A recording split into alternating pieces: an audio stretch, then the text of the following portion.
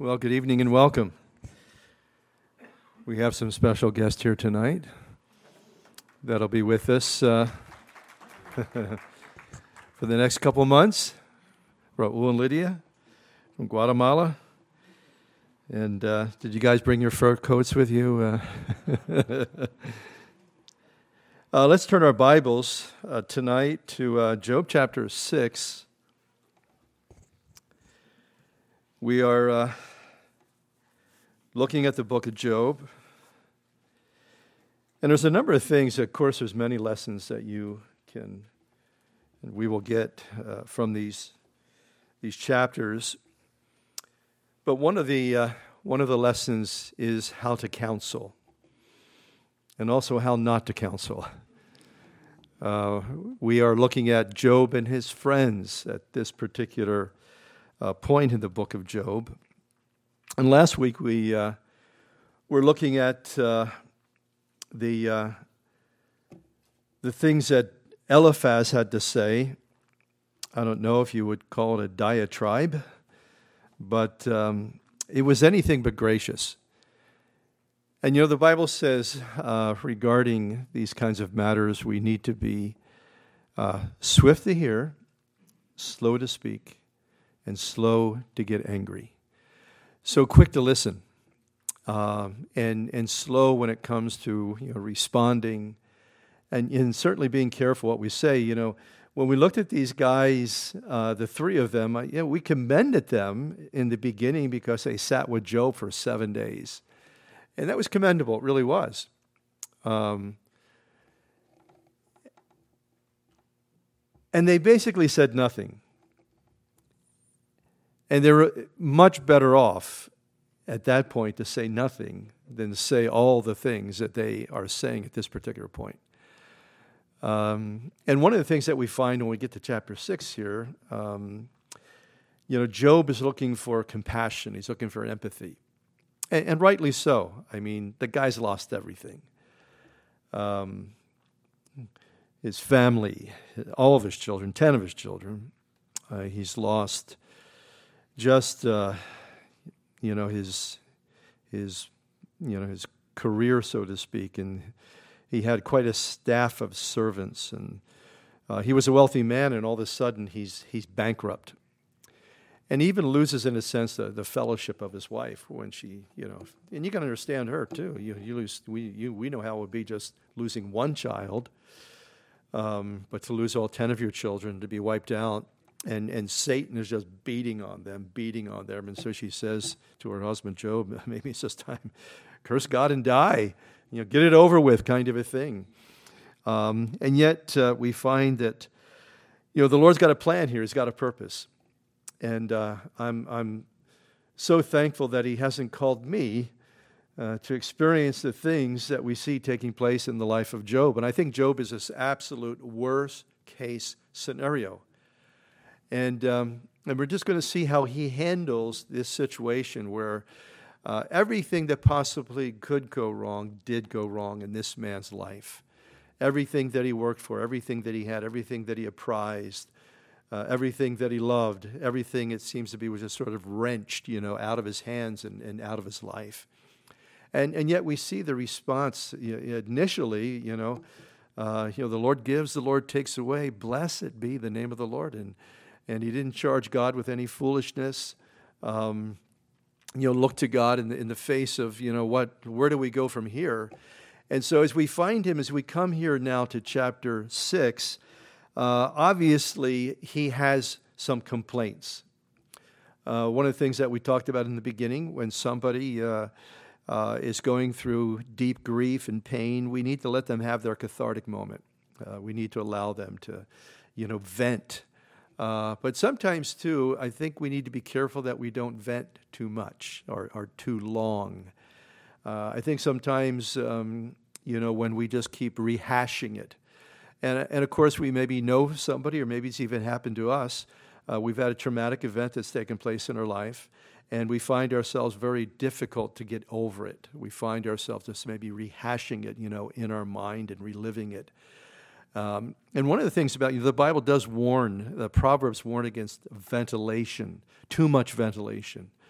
Certainly, again, he needed to have his moment, his cathartic moment, to have his catharsis and just get it out, kind of a thing. But if you vent too long, it has a way of sort of deepening those things, within our life and within our experience. And we need to be able to just sort of, by God's grace, give it over to him and let go. And as we look at this, as we look at Job in this place, it indicates that this has gone on now for a couple months. That's always one of the questions of how long did this trial go on in this man's life? Well, he mentions the fact at this point there have been certain months that he's wrestling, with these particular issues. And not only has he lost all these things, he's really, in a sense, lost the friendship of these men. And one of the things that you also discover, when it comes to counseling, a lot of the things that these guys say is right. In other words, theologically right. The problem is it's misapplied. And sometimes, you can have your ducks lined up theologically, but if you don't have discernment, if you don't have sensitivity, if you don't have, the heart of Christ, about these kind of matters, that even though theologically you have a certain understanding, yet you can say the wrong thing. You can misapply. Truth. And that's why counseling, to find a good counselor is a good thing. And some people, I believe a lot of people in the body of Christ, have that ability, have that gift. And one of the things that, when I look at over the years, all the counseling I've done, a lot of times you find the best thing you can do, first and foremost, is a lot of listening. Before you, jump, right in and, try to correct. And what we try to do in counseling is try to help people.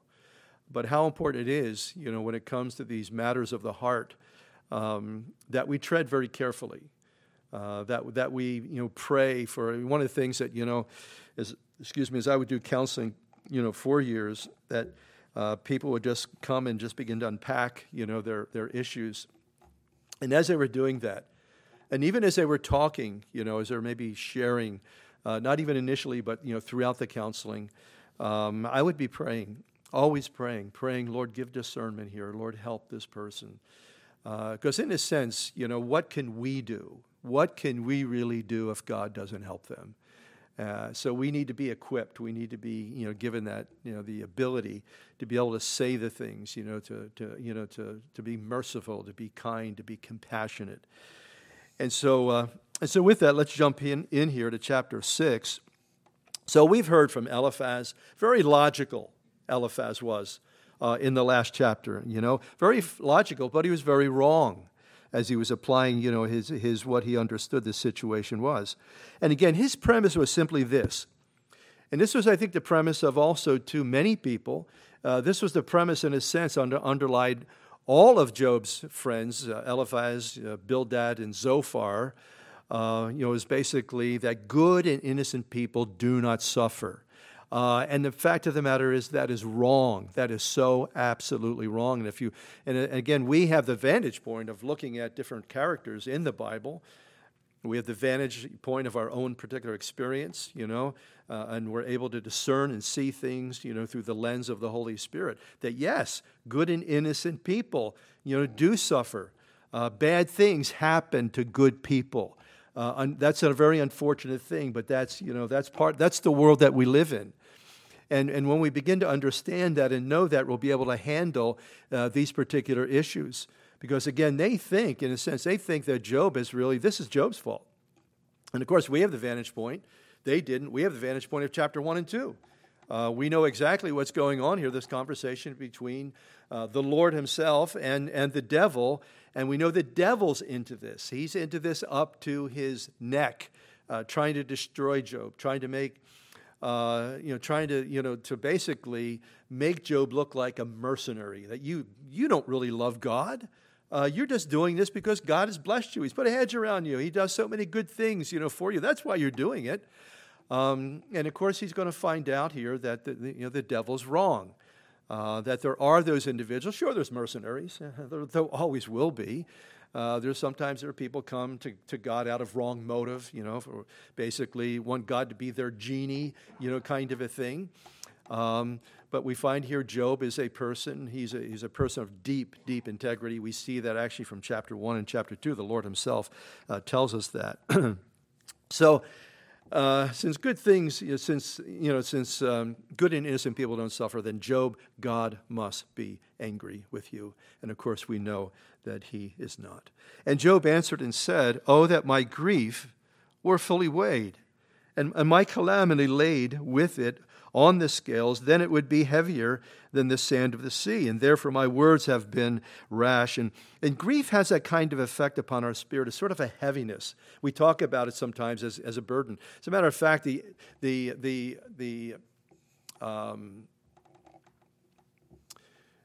older term, I can't think of the word anyway, but the older term for depression is heaviness. And it does seem like that when you're grieving, that there's just a weight that you just can't get off. It's your spirit. You're in shock. You're devastated. You're affected by it, and you're kind of in a sense, that's why sometimes depression of some kind can be it can just so disable you. I don't know if you've ever had a time of depression. I remember. I went through a 2-year period. It was like a clinical depression. It wasn't that I wasn't doing any, I was just, like you see the commercials, the person's just, type of thing. I was functional, but in my life, deep in my heart, there was a depression because there was something that took place in my life that I felt was just an absolute failure. I took a step of faith out to serve the Lord, and everything just sort of fell apart. And I remember I would not tell anybody that. I would not say anything. But as I look back at it, there was a 2-year period of just simply depression. And finally I had to just realize that and just give it to the Lord and let him just maybe lift that and remove it. And he did. But sometimes we, as God's people, one of the things that you see in Scripture, and that's what I love about the Bible. It's so honest. It's so transparent. And that we see God's people, they go through depression. They go through all kinds of, emotional hang-ups and struggles, just like in a sense like any human being does. But the difference for us, between us and the world, is we have the Lord. We have the Holy Spirit. We have the one that can heal us, that can fix us. You think of, so many people, that is, maybe go to a psychiatrist and psychologist to try to, or Dr. Phil or whatever the case may be. That's why when you have, programs like Dr. Phil, his audience is vast, because people are looking for answers. They're looking for help about so many, issues and so forth. But again, we have the Lord, and he will indeed help us. But we have to be willing to maybe give him our problems, confess them, turn them over to him, and let him work. And so Job's working through that. He's working, through that. Again, we, in this age, this church age, we have the Scriptures, we have the insight of the Bible, we have the Holy Spirit in our lives in a very special way. We have so many more dynamics to help us than Job did. And he's working through these particular things, but also, too, it's important that he works through these things because as he does, I think there's a lot of things that you and I can just sort of take a page from. We can learn something from this. And so he goes on to say, verse 4, "For the arrows of the Almighty are within me. My spirit drinks in their poison. The terrors of God are arrayed against me." Well, the fact of the matter is, we've seen that he is the direct target of Satan. These are not the arrows of the Almighty. Satan is trying to destroy this guy. In other words, he just sort of feels like someone's bow hunting him, with these poison arrows shooting them in. And of course, when these kind of things happen, it is like a poison. It's like a poison. Did you ever get maybe verbally assaulted and attacked, and things were said to you that were so hurtful? And that's what they felt like. They feel like poison arrows that kind of get into your flesh, and they just sort of begin to just affect you and impact you in that kind of way. And this is the way the guy is feeling. And basically, he's sharing how he basically feels, and he's basically being honest, even though a lot of his, when he thinks about what the Lord may be doing to him, he's wrong in so many different ways because Satan is trying to destroy this guy. And he says, does the wild donkey bray? Verses 5, 6, and 7 are really kind of one thought here. Does the wild donkey bray when it has grass? Well, no. Does the ox low over its fodder? No. Can flavorless food be eaten without salt? Well, I guess it can, but it won't taste very good. And is there any taste in the white of an egg? No, not really, not much at all. What he's implying here, basically, that even if he complains, is there not a reason for that? Because the whole issue here is so loathsome, it's so hateful to him. He just, in a sense, wants to be free, from this particular, situation, but he can't be. So basically, the complaining, is taking place in his life here. For my soul refuses to touch them.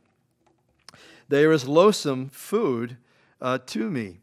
And oh, that I might have my request, that God would grant me the thing that I long for, that it would please God to crush me, that he would loose his hand and cut me off. Now, he has said this before, but like many people, they want to so escape their situation that just give me a quick death. And what we said before, he never attempts or suggests to take his own life, okay? And I think this is a very relevant issue today. Suicide is at pandemic levels. It's beyond epidemic levels. It's really at pandemic levels.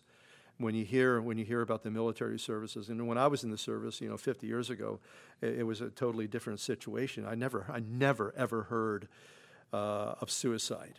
I'm not saying it didn't happen, but I never heard of it. And to hear now that 20 people in the military every day commit suicide, that's the average. That's the average, about 20 people in the American military and all the different services that take their life. And it's sad and it's tragic. And it happens. It happens in our secular culture as well. It happens. It happens.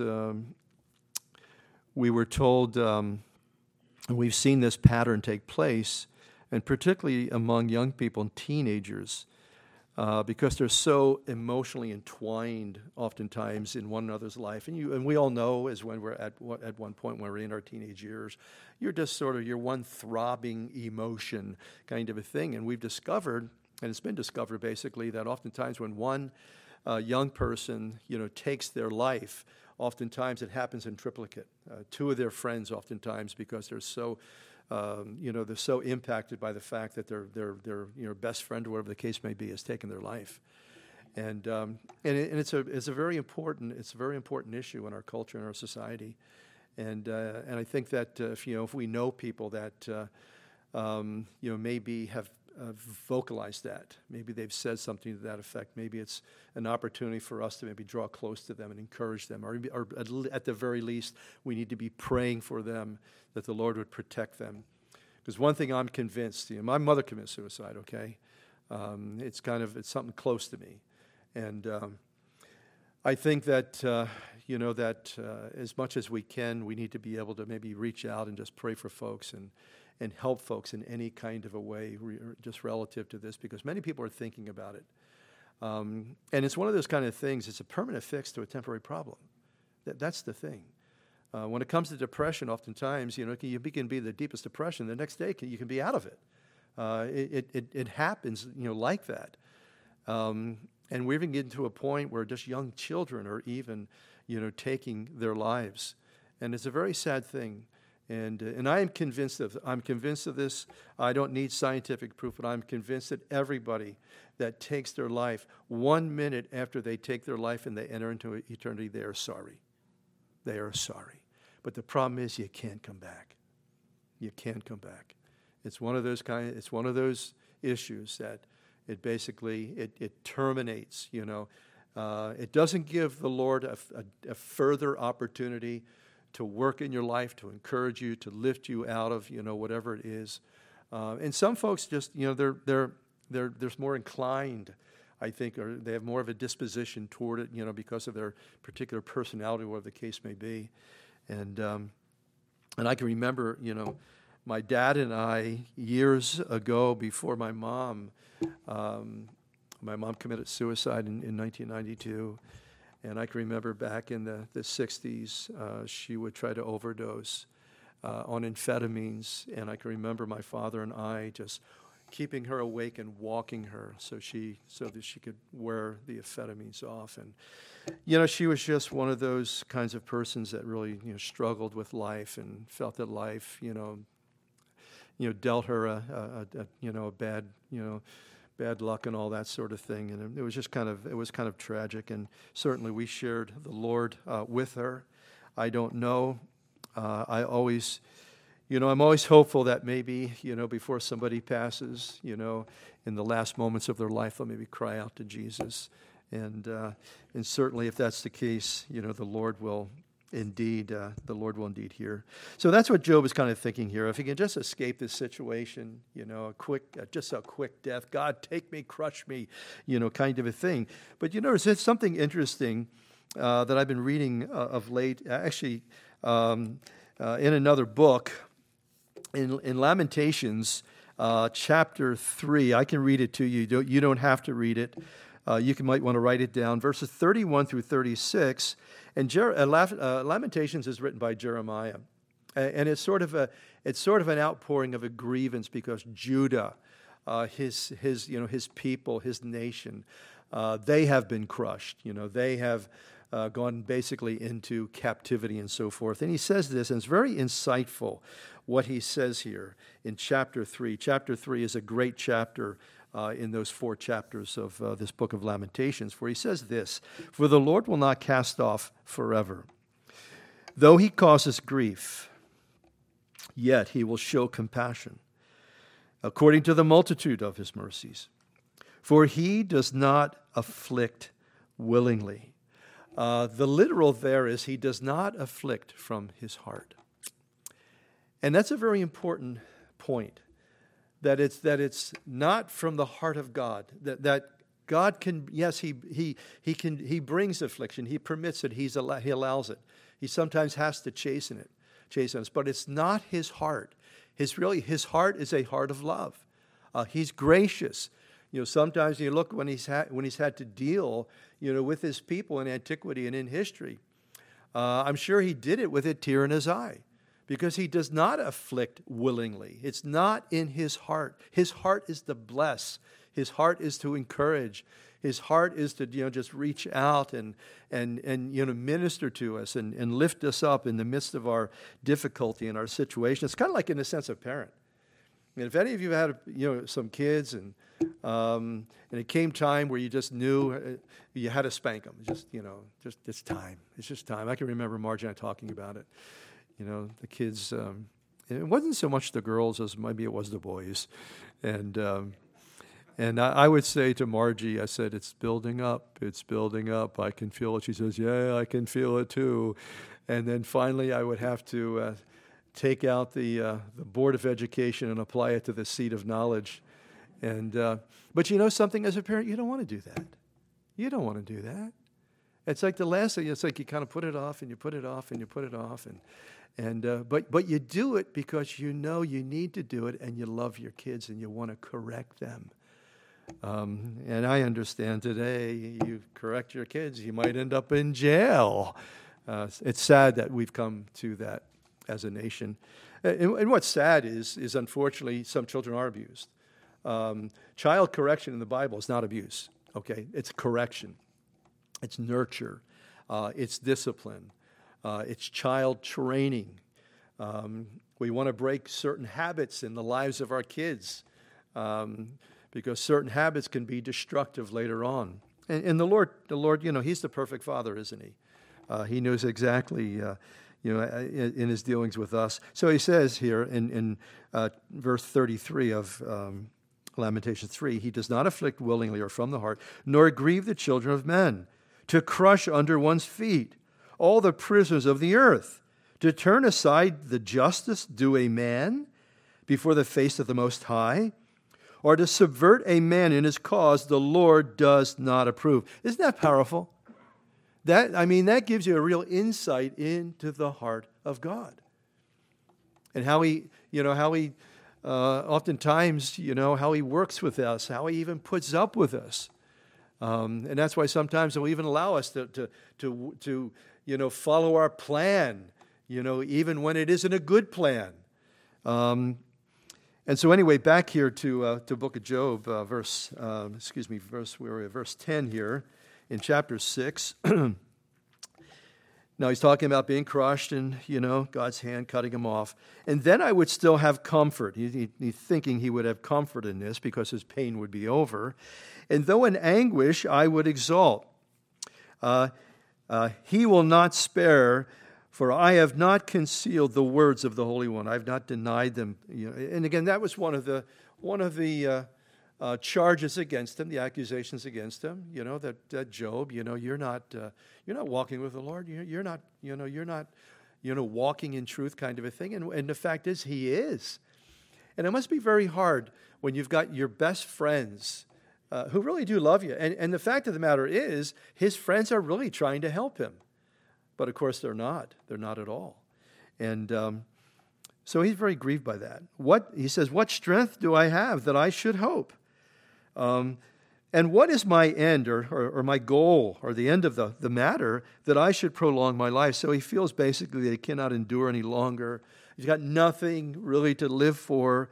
And again, the thing about negative feelings, it can change tomorrow. Sometimes you wake up and you feel bummed. And by the end of the day, man, the Holy Spirit, you're just lifted up. God's Spirit just comes in, and maybe you just spend some time in prayer or read the Bible, and all of a sudden you find yourself just encouraged and lifted up by the whole thing. The fact of the matter is he has a good future. He has a good future. He doesn't know it.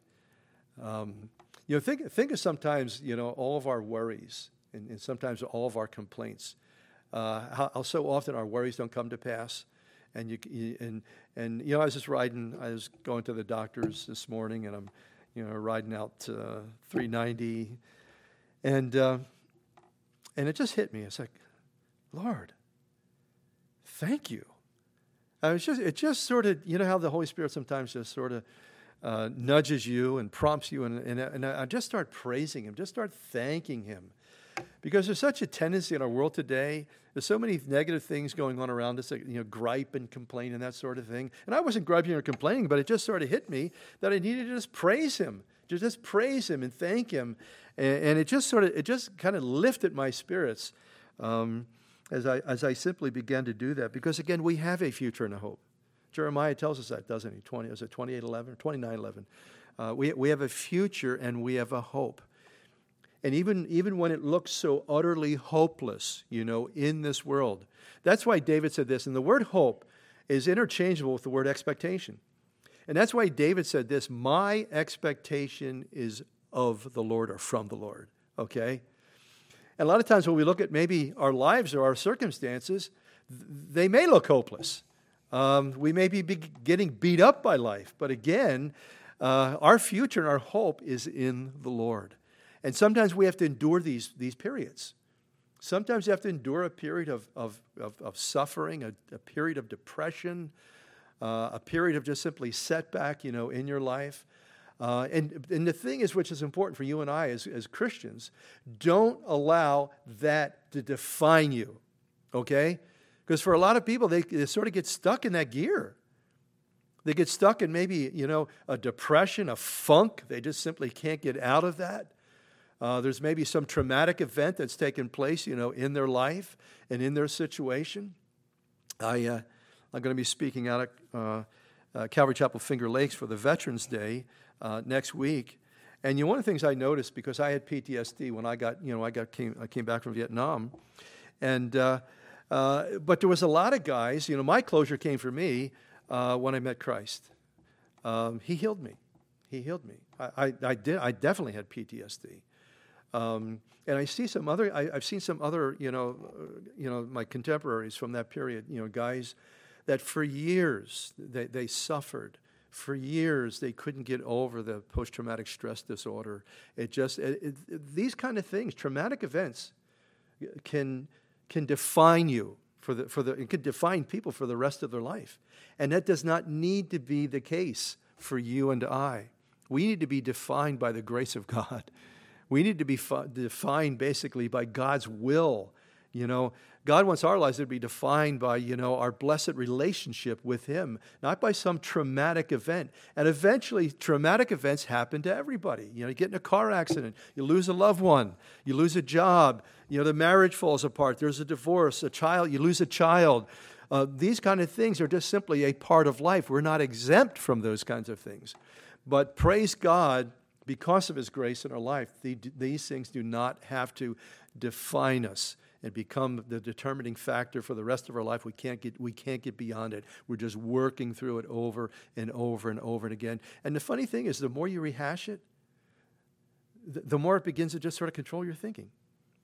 And that's the blessed thing of being able to confess, to be able to give it over to Him by faith, not by feelings, but simply by faith. Lord, I can't handle this. It's wearing me out. It's too heavy. It's a burden. And as we do that, man, God's grace will come in, and that heaviness, that thing, whatever it is, that trauma, it'll be lifted from our lives, and we'll be able to live above it. That's the thing, as a child of God, we have to go through these things. And as we go through these things, they can become a ministry for us. They can become a ministry where we minister to other people. As they're going through those particular things, we can say, well, you know what? Here's what the Lord did for me. God helped me. God healed me. The Lord got me through this thing, and maybe I can help you. Maybe I can pray with you. Maybe I can counsel with you. Maybe we can get together and maybe work through this type of thing.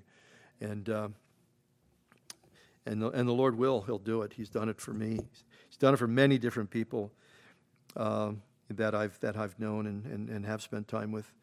He says, is my strength the strength of stones? Well, no.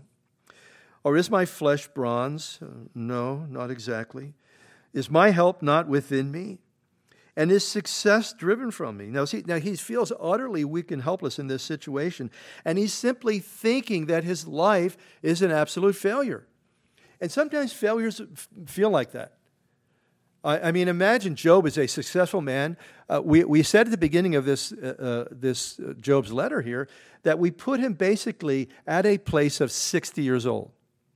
Okay? This is the antediluvian or the post-flood period.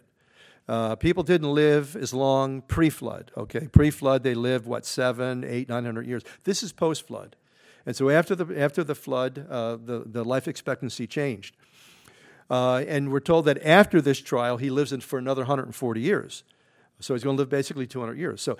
So imagine here at 60 years, he's lived long enough to have 10 adult children. He loses everything. Everything is sort of wiped out. So imagine that. Even imagine wherever you are right now in your life, and you've just sort of lost everything. You're going to feel that that's basically, this is it. Life is over. I can't handle this kind of failure. It took me 60 years to get to this point. How will I ever, once again, regain my footing? And so basically, his life basically to him is it's a failure. It's never going to amount to anything. And again, you know what? You know what success is for you and I? It's being faithful. It is being faithful. I was thinking in light of this verse, over in Ecclesiastes chapter 7, verse 3. You just want to write it down. I'm just going to quote it real quickly. Sorrow is better than laughter, for by a sad countenance the heart is made better. Isn't that an important point, very important point? Because so often, that's why sometimes somebody is always laughing and always jovial. Oftentimes, that person, it may indicate that person is extremely shallow. Sorrow is better than laughter, for by the sadness of the countenance, the heart is made better. And that's why you'll notice that you'll learn a lot more from those lessons in your life, those failures, those setbacks, those times of sorrow. You will learn a lot more then than those times where you were just laughing away. And you maybe can already think of maybe some events that really impacted your life and really changed your life.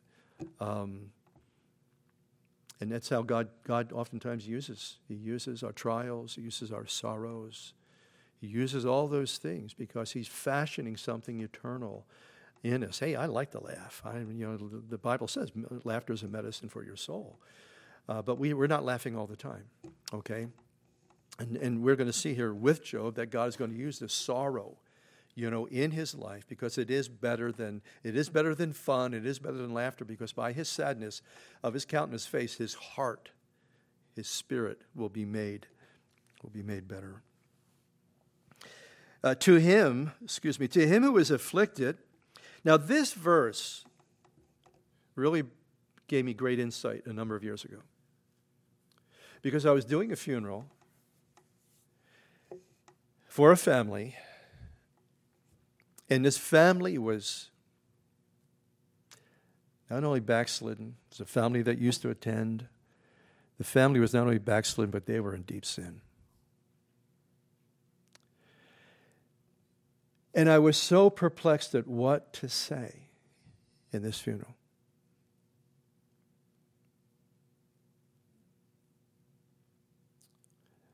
Because a tragedy had happened.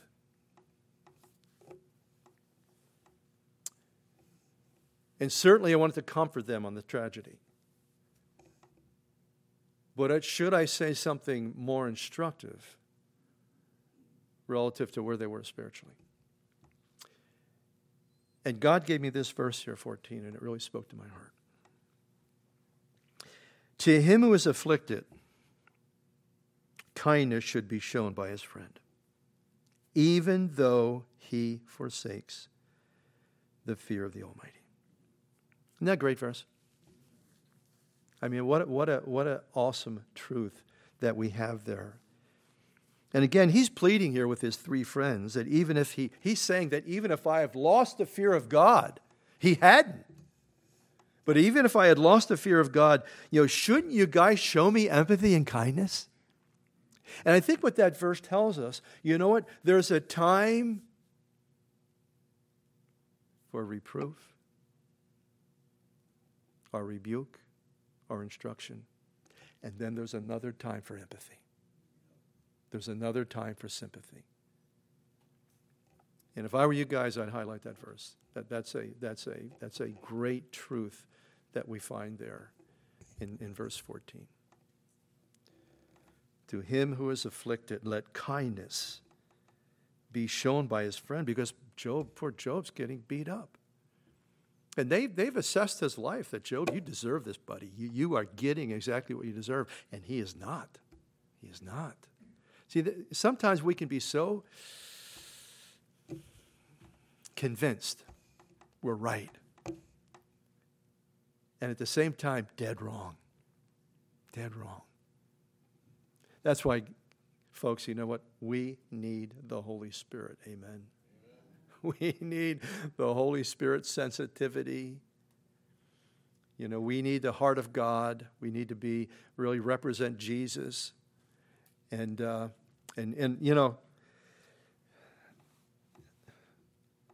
counseling and pastoring and dealing with folks, man, I have learned so many things about human nature, about how God deals with people. I've learned so many things about myself. And one of the things about, when you're dealing with folks, sometimes you make some mistakes. These guys here, they love Job. They're his friends. They're trying to counsel him, but they're dead wrong. They're dead wrong, and in their absolute conviction, it's like they're driving nails into this guy. And he's just crying out for some kind of, empathy and sympathy in his situation. Now, verse 15, my brothers have dealt deceitfully like a brook, like the streams of the brooks that pass away. In other words, when a stream overflows, it changes direction. In other words, you guys came to comfort me, and man, you're beating me up. Now he says, which are dark because of the ice into which the snow vanishes. In other words, his friends, in a sense, instead of bringing light, by their darkness, by their criticism, they just brought darkness instead of bringing light and encouraging him. When it is warm, they cease to flow, like in the summertime. And when it is hot, they vanish from their place. So basically, he's saying, in my fiery trial, man, you guys you're not giving me any refreshment at all. The paths of their way turn aside; they go nowhere and perish. And that's the thing about uninspired counsel. It's like that. It doesn't really give guidance. I feel sorry for, one of the highest suicide rates among professionals is psychiatrists. Did you ever know that?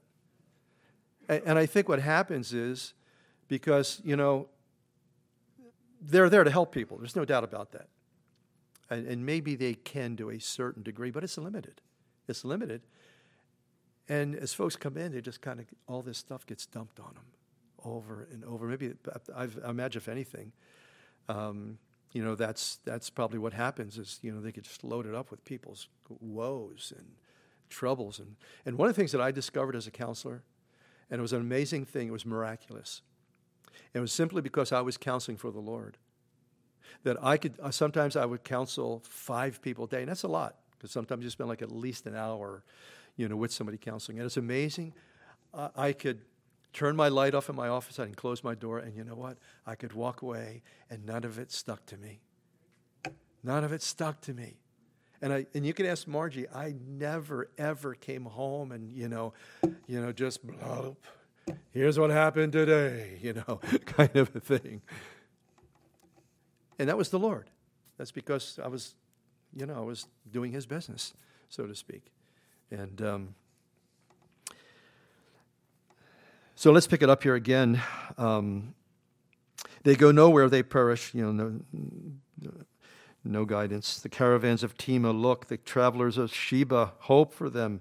They are disappointed because they were confident. They come and they are confused. He's confessing his own disappointment, his own confusion, as his friends came to help him, but they like a caravan, they brought nothing at all. For now you are nothing, he says. You see terror and are afraid. In other words, all they could see as they looked at Job was calamity, and fear and all those sorts of things. How sad. That's all they had to give to their dear friend.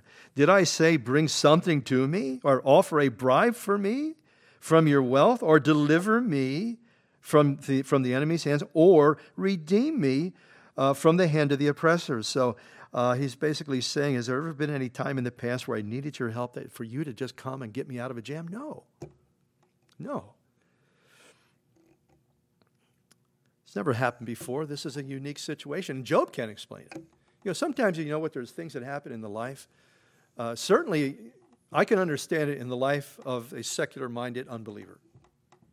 Because they don't accept the fact that there's a God. They don't accept the fact that there's, demonic agencies. There's that invisible war, that invisible world. They don't understand that. We do. We've been given insight, from the Holy Spirit and from the Word of God.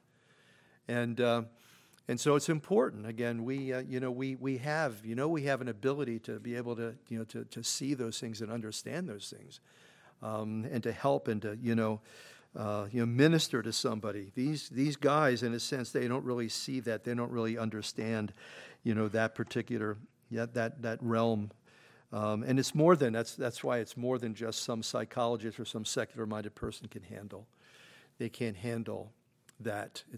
They don't see all the other dynamics that are involved in the matter. And certainly Job doesn't fully understand what's going on here. His friends don't. Teach me and I will hold my tongue. Cause me to understand wherein I have erred. So he's basically saying, I'll be quiet. You instruct me, correct me. Help me to understand my errors. We'll work this thing out. How forceful are right words. When words are true and accurate, they have a good impact. And that's why we want our words to be directed by the Holy Spirit. And that's why it's important to get the Word of God in you. Because the Word of God is truth, right? And the more that we get the truth in us, the more it's going to come out at those junctures and opportunities when we need to be able to share the truth of what God has put in there, or what we've put in there earlier because of our reading. But what does your arguing prove, he's saying here? Do you intend to rebuke my words and the speeches of a desperate one, which are as wind? He's closing here basically with a passionate appeal. Basically, all their arguing, trying to make their point. And yet, even though they have their points, and like I said before, many things that Job's friends say are theologically correct, wrongly applied, misapplied. Yes, you overwhelm the fatherless. You undermine your friend. Now therefore be pleased to look at me, for I would never lie to your face. Yield now. Let there be no injustice. In other words, no untrue, accusation. It's interesting. An untrue accusation is the ultimate injustice. That was one of the things that really grated me about the social justice movement. Just making some assumption everybody's racist. Really? Well, if America is so racist, how come we've had a black president for 8 years? And some of the accusations, some of the things that the social justice, I understand people that want social justice. I can appreciate that. The Bible wants social justice. But you don't get social justice by burning down the police precinct, by wrecking cars and destroying small businesses. That's not how you get social justice.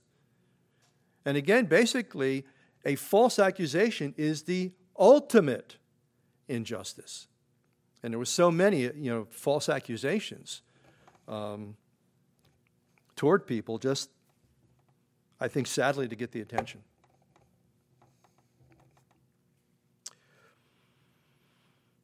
So he says, yield now, let there be no injustice. Yes, concede, my righteousness still stands. There was only 2 people that understood that Job was innocent, and that was Job and God. Nobody else, understood. I even imagine it's even possible that maybe after this all happened, Job's wife looked at him and said, are you sure? Are you sure you didn't do something? Are you sure you didn't bring this down? That's just human nature, right?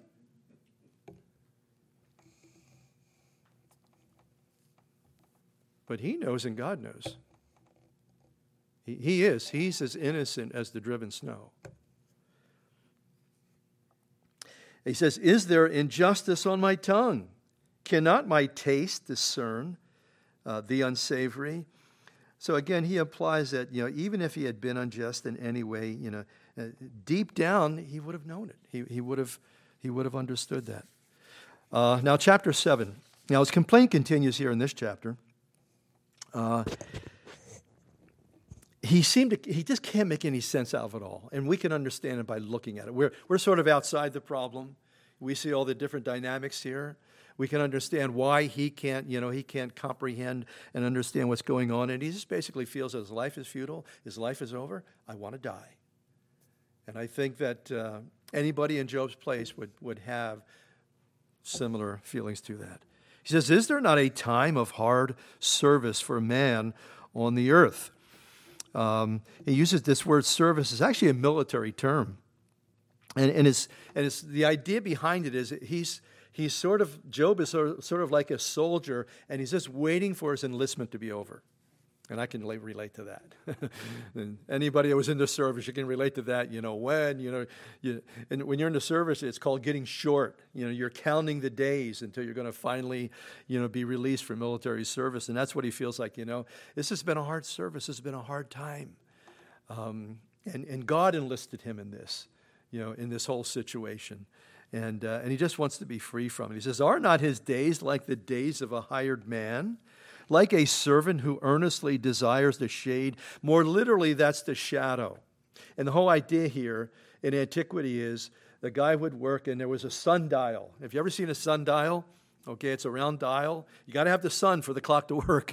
Okay, and as the sun moves, the shadow moves, to a different number.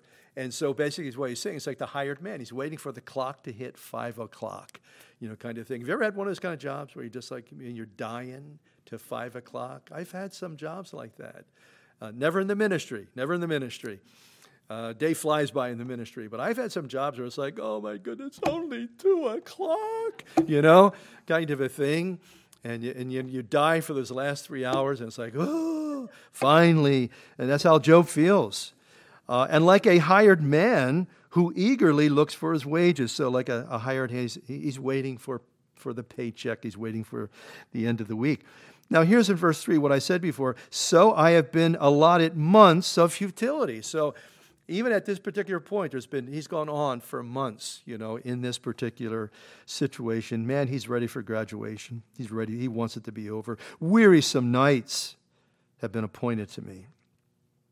And when I lie down, I say, when shall I arise? And the night be ended. For I have had my fill of tossing till dawn, weary nights, you can't sleep, anxiety. Sometimes anxiety, sometimes depression can put somebody asleep. The Bible says anxiety causes depression. It's interesting, two different things, but they can be related.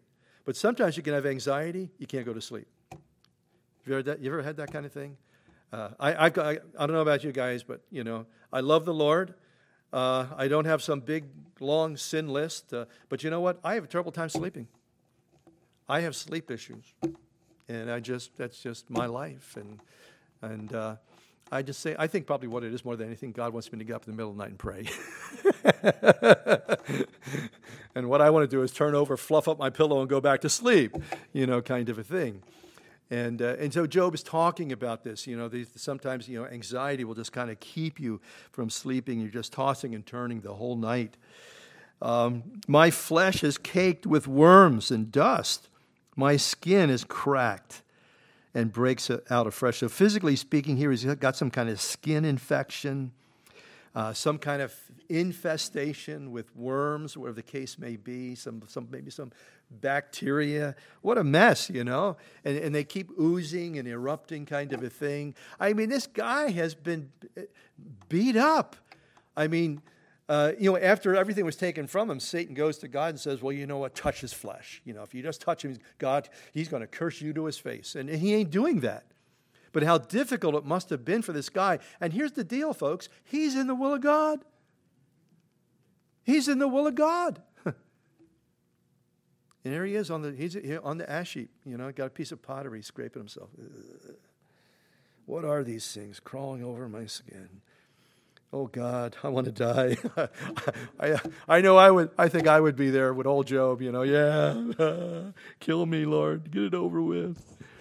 My days are swifter than a weaver's shuttle, speaking about the shuttle and the weaver's loom that goes back and forth, and are spent without hope. Remember the Bible says in Hebrews chapter 7, hope is an anchor for the soul.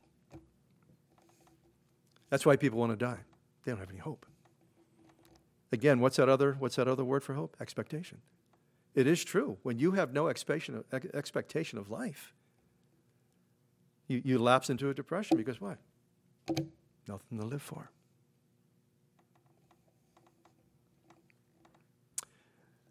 When I was in hospital in 1970, a friend of mine, we were in the Philadelphia Naval Hospital.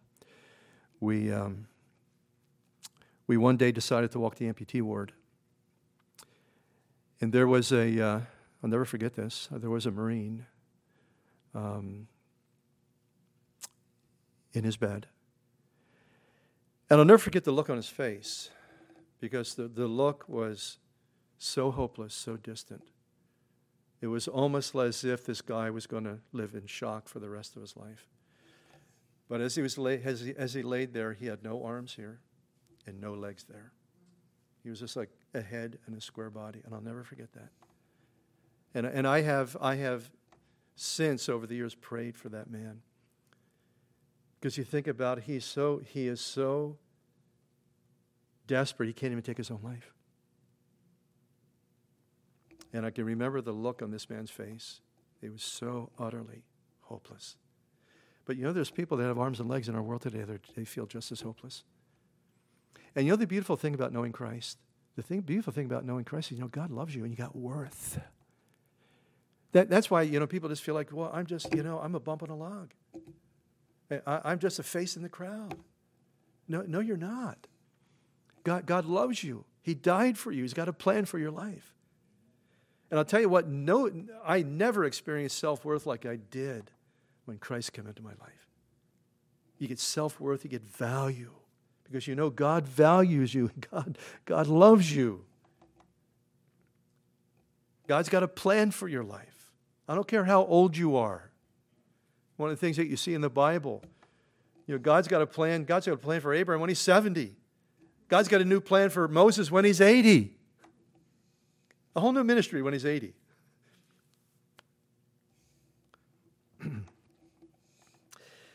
Now he goes on in verse 7, "Oh, remember that my life is a vapor.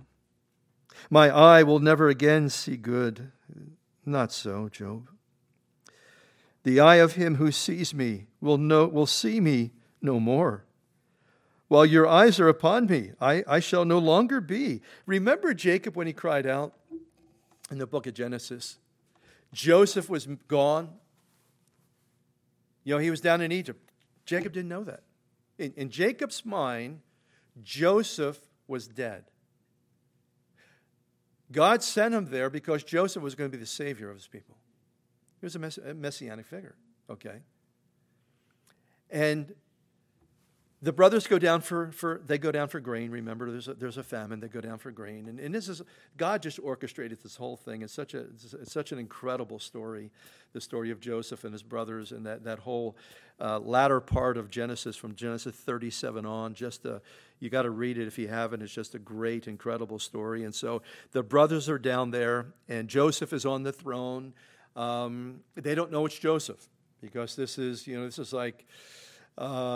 something like 13, 14, 15 years later, and he's probably, he's an important figure. Okay, so according to the Egyptian, way of life, he probably had, a mitre on. He might have had makeup on. Whatever the case is, that they didn't recognize him, and so he begins to question them, and it's interesting because he questions them. Is there anybody else in your family? And so, yeah, our brother Benjamin, but he's back home, with our father. And so he says, okay, to see if you guys are honest men, you need to go back, and I'm going to hold. I think he held Simeon. Was it Simeon? I think he held Simeon as a prisoner. You go back to your father, and I'm going to give you grain. You go back to your father, and I want you to bring here your brother Benjamin. And it's interesting because there was a test. The test was, are you going to give up Benjamin like you gave me up? That's the test. That was the test. So anyway, the brothers go back and they tell their father that they have to take Benjamin now, because remember, Joseph and Benjamin were brothers. They had the same mother. Rachel was their mother. That was the woman that Jacob really loved. And so he loved Joseph. Remember, he was a favorite son. That's why the brothers hated him. And now all he had was Benjamin. And so they want to take Benjamin now. And what does he say? All things are against me. You know what the case was? God was for him. God was for him. And he was going to learn, very soon that Benjamin was safe, but Joseph was alive. Can you imagine what that did for his heart? Can you imagine what that did for that old man, for his heart, when he learned out Joseph's in Egypt? He's running the whole show. That's why I often say this: just put a Jew in charge; the whole thing will work. It's true. Just put a Jewish person in charge, and man, God will bless it. We're going to close there.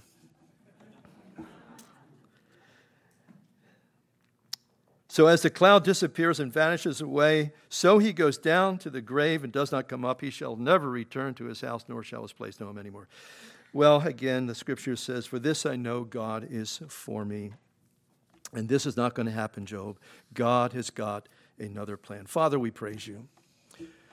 Lord, help us, we pray, to take lessons, Lord, from the scripture, from the life of this fine man, misunderstood, mistreated, but loved by you, Lord. Father, help us in our trials. Lord, help us to know your love, your compassion, Lord, your kindness, your mercy. Lord, that's one thing that we so long for, is to know your presence, to have your peace in our heart, though the world may be against us. Lord, though we may be in a fiery trial, to know, Lord, that you're for us and that you're with us.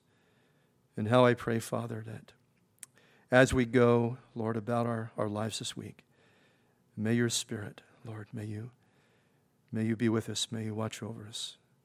May you guide us. May you use us. In Jesus' precious name we pray. Amen. Let's all rise.